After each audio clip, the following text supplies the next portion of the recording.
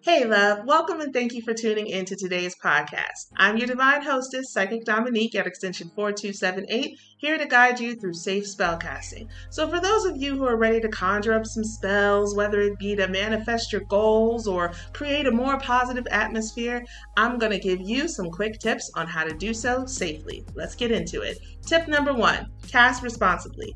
Have you ever heard the phrase, life and death live in the power of the tongue? Well, spellcasting is essentially putting your hopes and wishes into the universe. So safe spellcasting means speaking light, love, and positivity with good intent. That brings me to tip number 2, cast intently. If words and thoughts matter, so do the intentions behind those thoughts. That is just as much for your benefit as it is for the benefit of whomever or whatever you're casting a spell on. When you cast a spell, you are putting out energy in exchange for more energy. So whatever energy you put out, you are going to get it back. That's the way this works. Keeping that in mind, let's move on to tip number 3, cast defensively.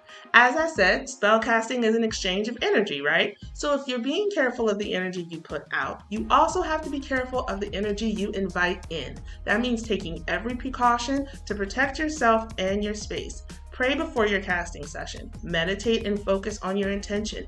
Ask Spirit to cover you and protect you from any negative energies that may try to invade your space. Have protective crystals or stones while you cast.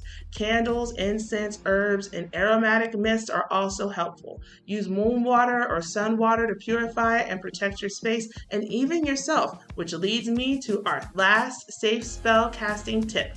Tip number 4, cast efficiently. When you cast, you are tapping into the universal spirit as well as your own. So self-care is not just imperative, it's very necessary. Whether you take spiritual baths, begin and end your spellcasting session in prayer, perform grounding exercises, or just some simple breathing exercises, take time to reset, recharge, and check in with yourself. All these things can and will work together for your good as you practice safe spellcasting. I'm Psychic Dominique, your divine hostess at extension 4278. Thank you again for tuning in and happy safe spellcasting.